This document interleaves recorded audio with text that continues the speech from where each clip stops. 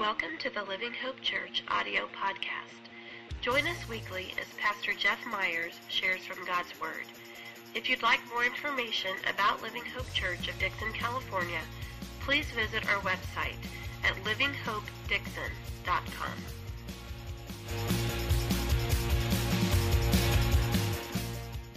All right. Woo! Living Hope. Good to see everybody. Good to see everybody. Also, in your bulletin is an announcement about a vision retreat that we got coming up in January, and a lot of times we'll have a leadership retreat, but this time we wanted to open it up to anybody who wanted to come. And so there's information about that in your bulletin. It's in January. It'll be like a Friday, Saturday night at a campground in the Santa Cruz Mountains, and a really great facility there. And we're just going to talk about the vision of our church and kind of where we want to go. You know, one of the last ones, or one of those vision retreats we had years ago, the result of that retreat was the Dixon Teen Center. And I mean, good things come out of that. So we're going to talk about the direction our church wants to go, or I should say that God wants our church to go, and what He's laying on our church, laying on our hearts for our city and things like that. And so we want as many of you to be a part of that as would like to be a part of that. Would like to talk about the direction of our church. We'd love for you to be there. And we're opening that up for anybody age 16 and above. So especially some of you younger people, we want to hear your voice as well. If you'd like to be at that retreat, bug your mom and dad about it, and get signed up for that, and that'd be great. Also, not in your bulletin is tomorrow at 11 o'clock in the morning will be the funeral for Rich Reyes at Dixon Community Church. We'd like for as many of you as are able to make that to be there and show your support for the family. Cecilia, we're still praying for you, and we love you so much. Glad you're here this morning, and I know this is a tough time of year for you, but just know that we love you so very much. We love you. And so we're going to do something right now that we did first service that I was thinking I hadn't done it in years. I used to be in youth ministry for a lot of years before I came here. And one of the things I would always end our meetings with was we would say a prayer for the empty chair. And so it was just this way of constantly reminding us that God's got a butt intended for that seat that's not here right now. And I love this church so much. I love the Jesus that this church serves so much. And while I'm so happy each of you are here this morning, I'm also burdened for all of those outside these walls that are far from God, that He placed us here in the city for a reason, to reach them. And so would you just kind of put your eyeballs on an empty chair around you somewhere, and right now, let's just lift up a prayer for someone to fill that seat, that God would bring them into a relationship with them. Father, we love you, and we thank you so much for giving us a gospel mission in our life, God, and shame on us when we forget or we go several weeks without inviting anybody into the relationship with you that we enjoy, into the community of believers of here of Living Hope that we enjoy as well. And so, God, I pray that you would just put people in our path that we could reach out to, that you would have give us divine ordained conversations with people that would result in people drawing close to you in relationships with you and having their lives transformed by you. So, God, while we do thank you for every living hoper that is here this morning, and even those that aren't here this morning, God, we know that you did not just die for us, but you placed us here in Dixon with a mission of reaching those that are far from you. And so, God, help us to accomplish that purpose and to fill these seats. We love you. In Jesus' name, amen. Amen. All right, let's dive in. We are today's sermon is entitled In and Out, Gluttony and Feasting in the Bible. Now, you're like, okay, that's not fair right after Thanksgiving to talk about gluttony. But we're going to kind of dive into this topic because I think it's actually very, very appropriate. It's something that we don't talk a lot about in church. In fact, a lot of people, you'll hear a lot of times if Christians are talking about whatever the popular pet sin is to gripe about, you'll hear people say, well, the Bible has way more to say about your gluttony than it has to say about that sin or whatever, which in a lot of cases is true. And in a lot of cases, you don't hear a lot of sermons about gluttony, and the primary reason for that is there are a lot of fat pastors out there. And so, and honestly, this is a sermon that has been brewing in my heart for about 5 years, at least about 5 years. It's something I've been wanting to preach, and I just haven't felt the freedom to preach. And a lot of that is because this, honestly, if I'm honest with you, this is an area of my life that I have struggled in.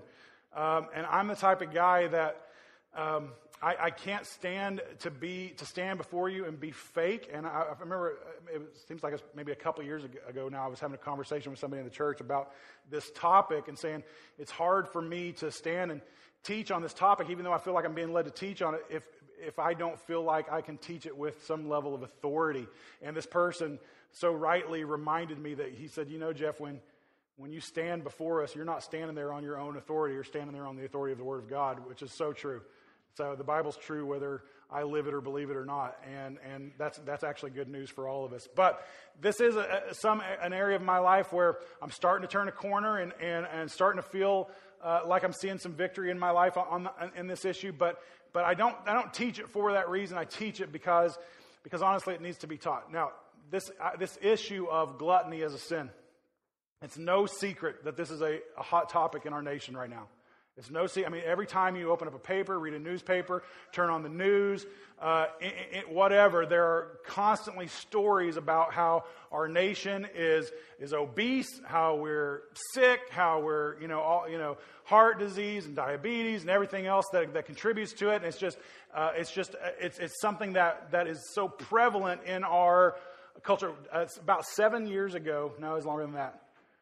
About 8 years ago, Jamie and I did a trip to Scotland for a week while she was pregnant with Isla. And we were in Scotland for a week driving around, and we would stay at these little bed and breakfast. And one of the things that we noticed was just about every night there would be a TV show on about fat Americans in Great Britain. And not fat Americans in Great Britain, but we were in Great Britain watching shows about fat Americans. They're just obsessed and totally fascinated by fat Americans, and I don't know what that's all about. But anyway, so it is something that it's an issue in our country, and so what I want to do is dive into this issue of gluttony, and it's not something. I think you're going to be surprised at some of the things I have to say this morning, because gluttony is not just a simple matter of overeating. There's a spiritual issue there that is so critical for us to get. It's not just, I enjoy food and I like to eat food and that makes me a glutton. That's not what gluttony is. It really is, it goes to something much deeper that we're going to dive into. So, like I said, there's lots of verses in the Bible about this issue of gluttony. I could have put 30 verses up there. Instead, I'm just picking one. But Proverbs 23, pardon me. Start with verse 19. Proverbs 23:19 says this: "Hear, my son, and be wise, and direct your heart in the way. Be not among drunkards or among gluttonous eaters of meat, for the drunkard and the glutton will come to poverty, and slumber will clothe them with rags." Now, oftentimes when the Bible speaks of gluttony, it really lumps that attitude of gluttony in with drunkenness, in with laziness and slothfulness.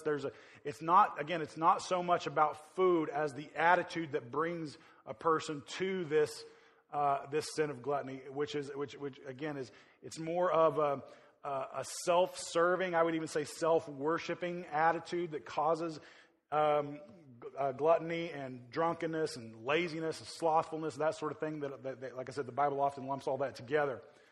And so, again, there are so many verses in the Bible that talk about this, and it's really easy, as is the case a lot of times with the Christian life. We can read the Bible, you can read a verse. Like, I could just preach this verse this morning, just this one verse, and just kind of hone in on that, zero in on that idea, and you would walk out with a very, I think, unbalanced idea of what the Bible teaches on this topic. And oftentimes it's really easy to take an issue, a spiritual issue, and focus on one side of it so far that we swing it so far out of proportion that that's not healthy. And so a lot of times Christians will have this idea that, well, if I want to be super holy, so that means I can't enjoy life. So anything that I enjoy, I'm going to rid from my life. All the good music, I'm going to stop listening to that and just listen to Christian music. And that was a little dig. So anyway, I'm not going to enjoy food. I'm just going to eat rice cakes, and I'm just going to, whatever, and and tofu, and tofu's from the devil, by the way. And so I'm just gonna do all this stuff that anything that gives me pleasure, I'm gonna rid that from my life. And so I'm gonna be celibate, and I'm gonna be, alcohol's never gonna touch my lips, and I'm gonna, whatever, list after list after things that people a lot of times in the world will look at as pleasure-bringing things, and Christians will say, no, this happens so much, it drives me crazy. There's so many times there are Christians out there that any time they see people having fun, enjoying life, they label it as sin. I could preach a whole sermon on that. That was free to you guys. I didn't even talk about that last service. But anyway, that absolutely drives me nuts. Absolutely drives me nuts. We're going to get there as to why that drives me nuts in a little bit. But that's one swing of the pendulum, kind of the abandon all pleasure and just be super, super disciplined, kind of a monk type person and not enjoy life, okay? And if you read only these verses, maybe that was the conclusion you could come to. But there's also a slew of verses in the Bible that celebrate food and drink. And look at Ecclesiastes chapter 3, start with verse 12. It says this, I perceive that there is nothing better for them than to be joyful and to do good as long as they live. Also that everyone should eat and drink and take pleasure in all his toil. This is what? Say it with me. God's gift to man. God's gift to man, that we should eat and drink and take pleasure in toil. In other words, eating and drinking should, in some way is like God's gift to you for the reward for your work at times. I mean, he wants you to experience pleasure in that. And so then, okay, you got the other group that can swing the pendulum so far the other direction that it's like, okay, if this is God's gift, then bring on the gifts. And it's like, I'm going to eat, I'm going to drink, I'm going to eat, I'm going to drink, and we're going to feast, have a big old, practically like a Thanksgiving meal every meal of the day, and the whole thing. And so now, I always say this, that if you read a few verses in the Bible and it seems like those verses contradict each other, the fault is not with God's word, the fault is with your understanding of God's word. The fault is not with God's word, the fault is with your understanding of God's word. That God's word is perfect and correct and right, and if it looks like the word is contradicting itself, it's because you haven't done your study hard enough, and you need to dive a little bit deeper in and try to discover what it is that God's word is trying to teach us. And sometimes Scripture is not quite so black and white, where you can pull a single verse out of the Bible and say, this is the verse I live my life by, when oftentimes there are also other verses that will bring balance to that, like we're looking at this morning, okay? And so you got to dig in and do some study. The fault, if contradiction looks like it's happening in God's word, the fault is not with God's word, the fault is with our understanding. With our understanding. So where does Scripture actually teach on this of don't be a glutton, don't be a drunk, but also eat and drink and enjoy life? How do we make amends with all of that? And I really think the key to it, kind of the crux of this teaching, lies in a verse you'll see in that Paul wrote to the Corinthian people. 1 Corinthians chapter 6, start with verse 19. He says this, or do you not know that your body is a temple of the Holy Spirit within you, whom you have from God? Your body is God's temple. You are not your own, for you were bought with a price. So what? Glorify God in your body. Glorify God in your body. Now, back in the day, you go back to Old Testament times, New Testament times, there was a temple in Jerusalem. Before there was a temple, there was a tent, a tabernacle before they had a home, they would kind of carry around and set up and tear down, and like us, they would set up and tear down church often. But the significance of that temple was this: the significance of the holy city of Jerusalem, the mountain that the temple sat on, and the Holy of Holies within that temple. The significance of that was that is where the presence of God dwelt. And so if you wanted to connect with God in a meaningful way, you would go to Jerusalem, to the temple, offer sacrifices there, and God's presence was there in the temple. In the temple. And it all centered around that whole sacrificial system and everything else. Enter Jesus.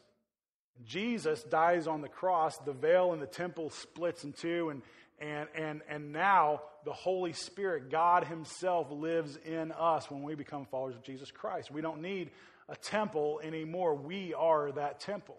We are. This is why we say all the time, we don't go to church, we are the church. We don't go to church, we are the church. And so with that idea in mind of us being God's temple, then there's some weight on us that if this body, hey, by the way, this body right here, God chose to live here. Right? Right? You can say the same thing too. Boast about that. That's awesome. That's awesome. God chose to set up residence inside of you. And if this body is God's chosen plan or place of residence, then there's some weight on us about how we care for these bodies. Paul spews those words right there on the tail end of a teaching that started off as an example about gluttony, but ended up being a larger teaching about sexual sin. And he's saying that be careful of what you do with your body because God dwells in you. You are His temple now. You are His temple now. So there's some weight on us. It's heavy to think about the fact that this is where God dwells. This is where He chooses to dwell. So this body, even though we'll trash our bodies and we'll kind of talk bad about our physical bodies and how they lead us to sin and things like that, this physical body, this part of you, is important enough to God that He chooses to live there. So it's important. It should be important enough to us that we attempt to take care of it. Attempt to take care of it.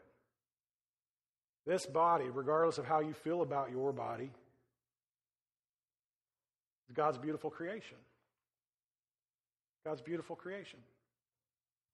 That may be difficult for some of you to hear. That might be troublesome for you to really own that statement that your body is God's beautiful creation. But it is. It is. So how do we... Well, like we're coming up on Christmas season where we're buying gifts for people, and I love gifts. I mean, I love gifts. I wish I was one of those people that loved giving more than receiving, but I really like receiving gifts. And I mean, it's just very enjoyable for me. And so, I can think back over the course of my life of a handful of like gifts that were especially meaningful to me. One in particular happened just a few years ago, 3 or 4 years ago. Jamie got me a gift that just completely blew me away. And now you got to know that when Jamie buys me gifts, she very rarely surprises me because I tend to be the type of guy who's just going to go buy whatever I want anyway. And she's like, so I'm constantly hearing, I was going to get you that for Christmas. Quit buying things, that sort of thing. So, and so she worked really hard on this one this particular year. Isaiah and I had attended a few concerts of an indie rock band called Manchester Orchestra, and we were really big fans of them, and got to meet them after one of the concerts. One time, really developed a friendship with the front man of the band, and communicated a lot with each other, and it was just really cool. I was praying for this guy a lot, and he grew up in a pastor's family, and so had deep spiritual roots, and that really comes out in their music and stuff. But he's living the rock star life, and temptations and things that they face, and so I was just constantly praying for this guy.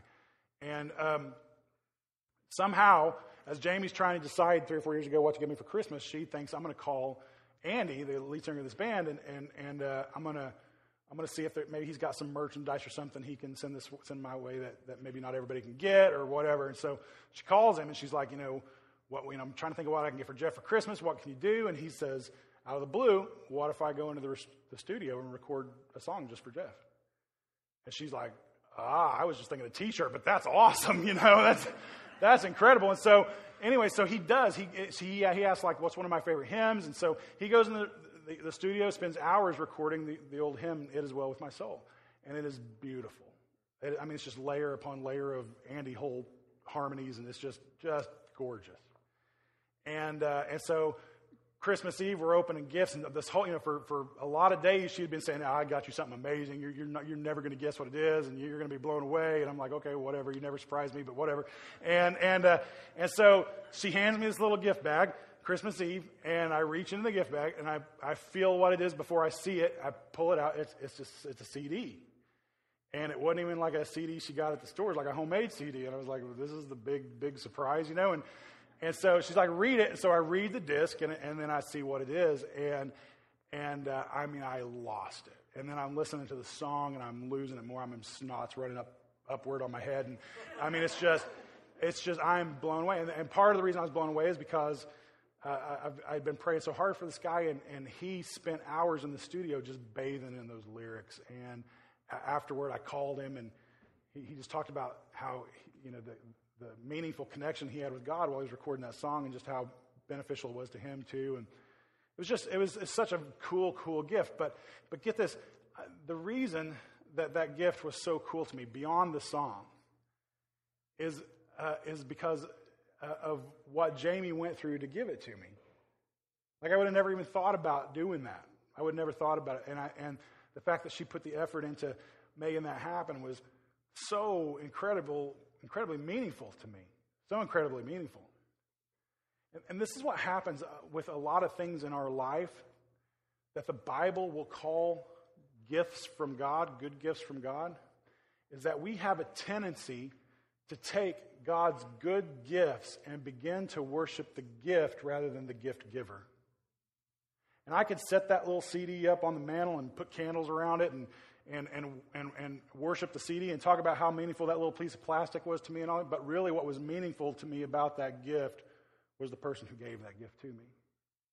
And the same thing is true with God and these things that he gives us as gifts, like food and drink and sex and so much of life that he gives us as beautiful, awesome, good gifts to enjoy and to make our lives more meaningful and more fulfilling and just kind of awesome. When we begin to worship those gifts instead of the gift giver, then everything gets all out of whack. It gets all out of whack. So in the case with, like we're talking about, I think you could apply it to a lot of things, drink and food and other things, drinking sex and other things too. But in this case, this morning, talking about food, if we become, now here's the thing about me. Everybody's hardwired a little bit differently, okay? When it comes to alcohol, that's never been a temptation for me. Never, ever been tempted to get drunk, ever. It's just not my thing. I've never been. Drugs, never, ever been tempted by that. That's just not my thing. Food, I'm weak. I love food so much. Like, I'm going to cry just thinking about how much I love food. I mean, I love food. And it is such a weakness for me.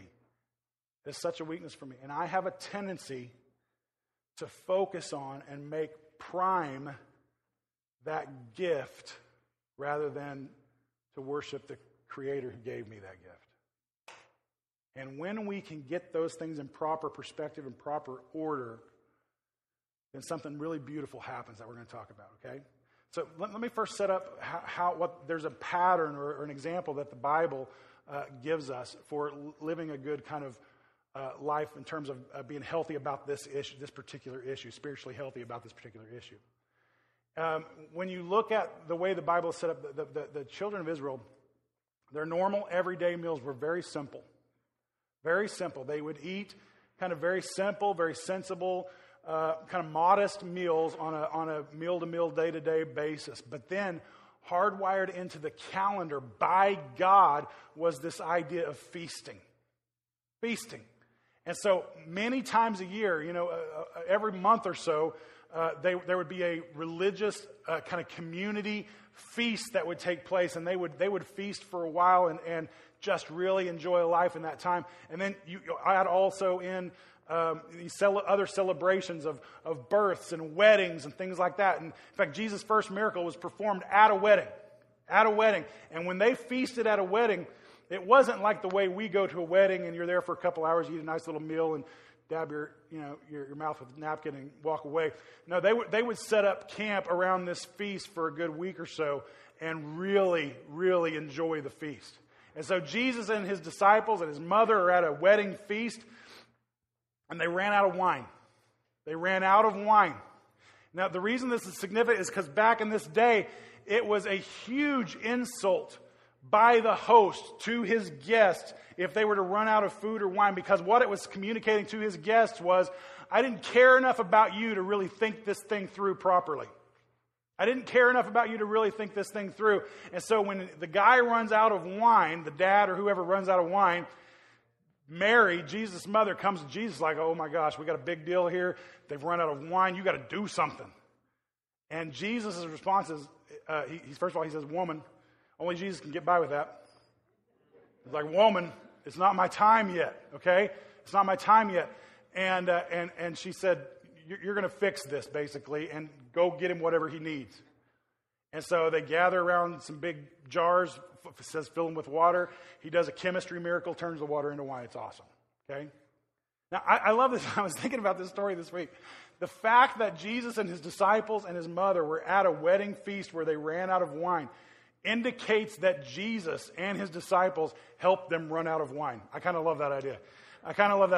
And so I love the idea that they're involved in this feast. It was such a big deal. But these feasts were, again, kind of hardwired into the community and into the calendar of the Hebrew people and the Hebrew year. And so it was a big deal. Simple eating on a regular basis, feasting in celebratory ways. And so we're going to talk about that and what that looks like for just a second. So this idea of simple eating. Put up that next slide. This is what it looked like for the Hebrew people that when you read about it in the scripture. It was a lot of breads, a lot of olive oil, vegetables, cheeses, fruits, and meats. And meats. I put meat last because generally meat was something that was reserved for maybe once a week or a special occasion or something like that. And so there wasn't a ton of meat in their diet, but there was meat in that diet, okay? For me, I'm diabetic, and so I'm going to do a lot of meats and vegetables and things like that and lay off the bread so much, quite a bit. But again, simple things. If God made it, eat it. I like the way Manuel Escobar talks about. He's real big on telling people, shop around the outside of the grocery store.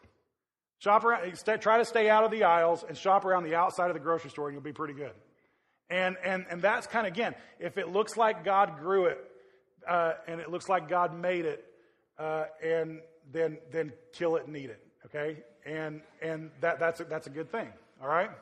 So eating with simplicity does this. It encourages gratitude for God's provision. It encourages gratitude there is something that connects me to the Creator when I eat a carrot that doesn't connect me to him when I eat a Cheeto. There's just something about eating something that is so obvious that God grew, that God made. It helps me to be very gracious for that thing that he made versus a lot of other processed foods and stuff that hardly resembles food and that sort of thing. So it encourages gratitude for God's provision. It also cares for God's temple, you.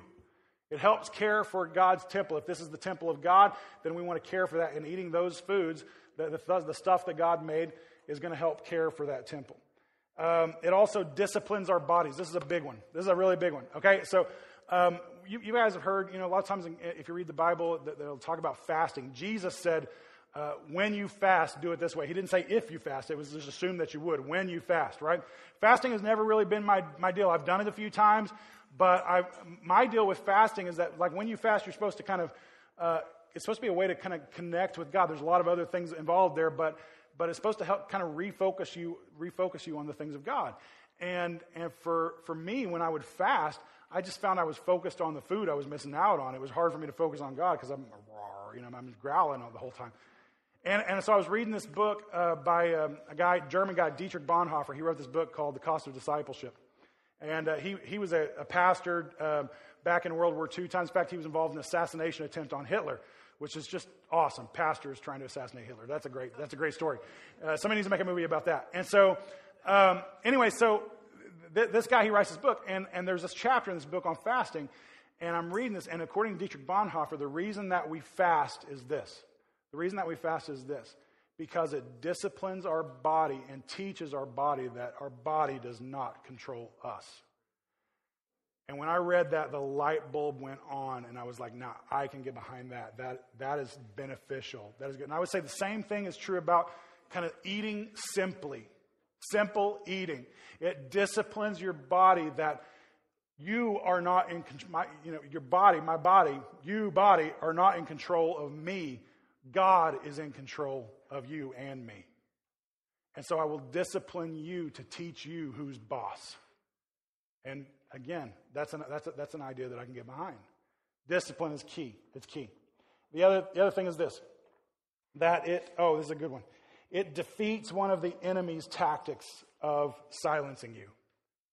Simple eating defeats one of the enemy's tactics of silencing. You need to know that this is a spiritual battle. As is the case with all sin, it's a spiritual battle. And we are gospel-bearing, gospel-delivering people living life on a mission. And if Satan can silence our voice, that's a good day for him. And knowing that this is a spiritual battle, not just me struggling with food, but Satan has a vested interest in shutting me up, then I want to fight against that. I want to fight against that. Now, feasting, on the other hand. Feasting, it looks like this. Excuse me. It's the act of celebrating God's blessings in your life or the freedom that you have in Him with larger portions of food and drink in community on special occasions. That's a very critical aspect of it there. In community on special occasions. You gather together with family. You gather together with friends. You gather together with brothers and sisters in Christ, and you celebrate and you feast together in community. The community is a big part of feasting. Let me tell you what feasting is not. Feasting is not you at the end of a long day going, I've had a hard day today. Robble. That's not feasting. That's just sadness. Okay? Feasting is when you come together in community, you do this, and there's purpose, there's intention, there's joy, there's celebration behind it. And it's something that's important. It's something that's so important.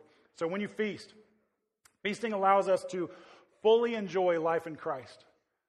To fully enjoy life in Christ. That there's so many people in the world who think that because of what we talked about earlier, there's I didn't sound that was a little ESPN alert. Sorry about that. Anybody want to know the score? No. Okay, so so feasting is this idea. Or I'm sorry. There's so many people in the world that look at our lives because of what we talked about earlier that will say, there's no joy in the Christian life. It's all a list of things you can't do. And God's intent for our life, again, is not to reject His gifts. It's to fully enjoy His gifts to the fullest in the way He meant them to be received. In the way that He meant them to be received. We'll get to more of that in just a second. But when we feast, it lets the world know that we can enjoy life. That it's not just a list of do's and don'ts, that God has given us freedom to enjoy life. Feasting also builds community. It builds community. That when we come together around food, we strategically speaking, the staff of the church here has found that if we want to gather you all together for an important purpose like training or a membership meeting or something like that, if we don't serve food, then the number's cut in half that shows up at least.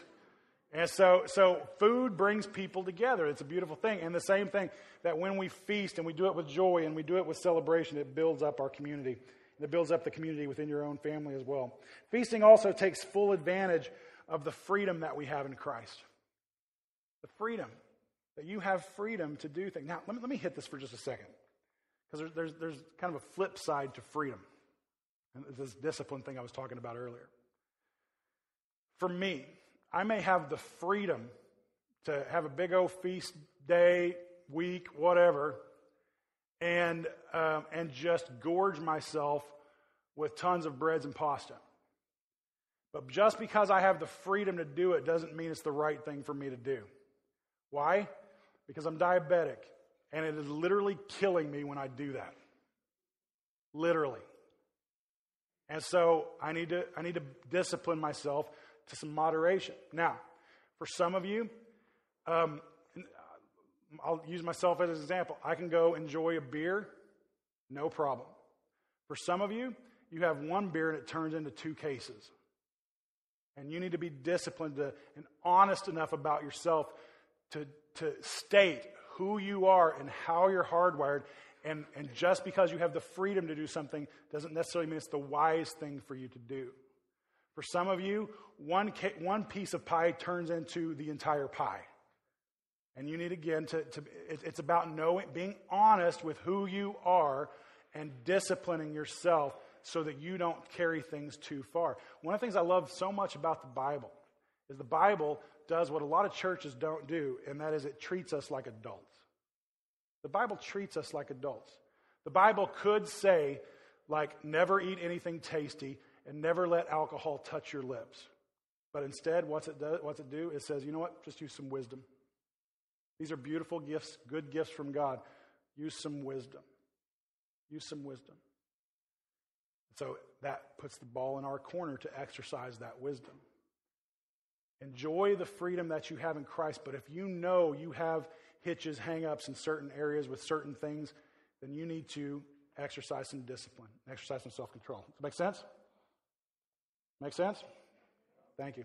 All right, feasting finally does this. It brings joy to God who gives us good gifts. It brings joy to God who gives us good gifts. God lavishes us with gifts. If you like spent a lot of time and effort and money into buying your kid this gift that you just thought they were going to be over the moon about, right?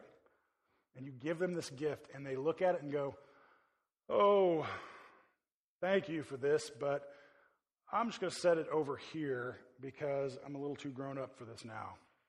Even though secretly you know they're like, I really want to dive into that gift. They're trying to no, I don't need that. And so, okay, you might appreciate the fact that they're trying to be a little bit more grown up, but you're also thinking, dude, I went out of my way to get you that gift. Get down there and open that box before I knock you in your head, right? And I think that in a lot of ways, God's relationship with us is very much the same way. He gives us these beautiful gifts, and when we reject those gifts, how do you think that makes the giver of those gifts feel? Instead, enjoy those gifts the way they were meant to be enjoyed. The way they were meant to be enjoyed is critical. Critical. If I give my son a baseball bat for Christmas, and Isaiah's like, yay, a baseball bat, and goes out and kills 10 people with it, then I'm like, no, that's not what I was thinking at all, right? Where did you go from baseball to murder, right? That doesn't make sense. And I think in the same way with God, He gives us these good gifts to be enjoyed the way He meant for them to be enjoyed. Things like food, things like alcohol, things like sex, beautiful, awesome, incredible, life-firming, life-building up gifts. They just make your life better when they're used the way God intended for them to be used. But when we worship the gift instead of the gift giver, when we go outside of God's plan for that gift, things go awry. Things go awry. So, let me wrap it up with this. 1 Corinthians 10, verse 31 says this. So whether you eat or drink or whatever you do all to what? Say it with me. To the glory of God. Do all to the glory of God. As is everything, our mission statement here at Living Hope is glory to God and hope to people. We believe our lives are meant to be all about the glory of God. And so when you're eating, do it to the glory of God. When you're eating simply on a regular basis, do it to the glory of God. When you're feasting and taking off those restrictions and saying, okay, we're going to dive in, we're going to enjoy this, do it to the glory of God. Don't do it with guilt. For those of you that dove in and tore up that gospel bird on Thanksgiving Day, God looked at you and smiled. He looked at you and smiled. Why? Because you were enjoying His gift in the way that He meant for you to enjoy it. If you are eating Thanksgiving dinner every meal, three meals a day, then no, that's not what God intended. But you know what? When it's appropriate, in community, around special occasions, around Christmas and Easter and 4th of July and birthdays and weddings and other holidays and things like that, that's fine. Get together, do that. Somebody you love comes in from out of town. It's like, yeah, kill something and eat it and enjoy it. That's a good thing. But on a day-to-day, meal-to-meal basis, use some restraint, use some wisdom, use some discipline. Okay? So, this is the formula I have for you. It's this. Discipline plus feasting equals God glorified in our bodies. Discipline, not by itself, but along with feasting, equals God glorified in our bodies. And so, yes, be a disciplined person. So this is the way this works out for everybody in this room, okay? For some of you, the reason you needed to hear this message today is because you need to feel the freedom that you have been keeping yourself from feeling. For some of you, you have been just riddled with guilt over the way you ate on Thanksgiving Day. And God's message is to you, burp and enjoy it. Get it over with. Enjoy that was my beautiful gift to you. Enjoy that. And you need to quit being so legalistic about every little thing that goes into your mouth. Now, for some of you, the reason you needed to hear this message today was because you've been worshiping the gift rather than the gift giver. I'll raise my hand high and say that I occasionally do that myself.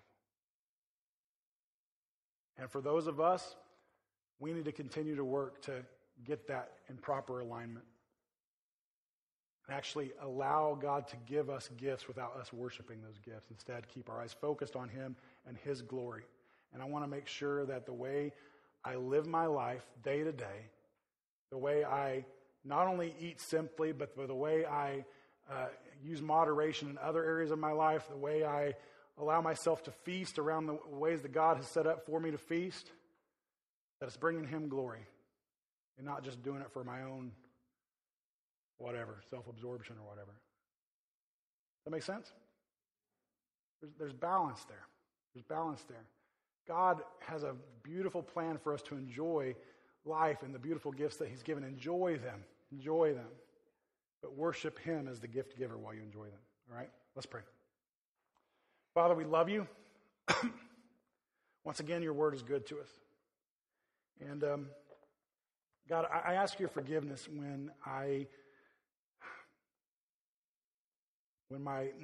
the way that I think is not lining up with your word, when my life is not transformed the way it should be transformed, and I put your gifts in the place that should be putting you. I want to glorify you with my body. I want to glorify you in the way that I use the gifts that you've given me. So help me to do that. Thank you for calling all of us to, with a gospel purpose in mind. God, I pray that we would live in the recognition of that purpose, that we would do everything we can to share your message for as long as you have planned for us to do, God. God, I pray that you would rebuke the enemy in our lives that would tempt us to put the gift above the gift giver, that would tempt us to give in to his attack and silence our voices. But instead, God, that we would live lives full of joy and celebration and lives that are glorifying to you. So God, give us discipline where we need discipline, and help us know when to celebrate as well. We love you. We thank you. You are a good, good God. We don't deserve you. I pray all this in Jesus' name. Amen. Amen. God is good. Amen. Amen. Amen. All right. Everybody have a great week. We'll see you next week. Hug somebody around the neck before you leave.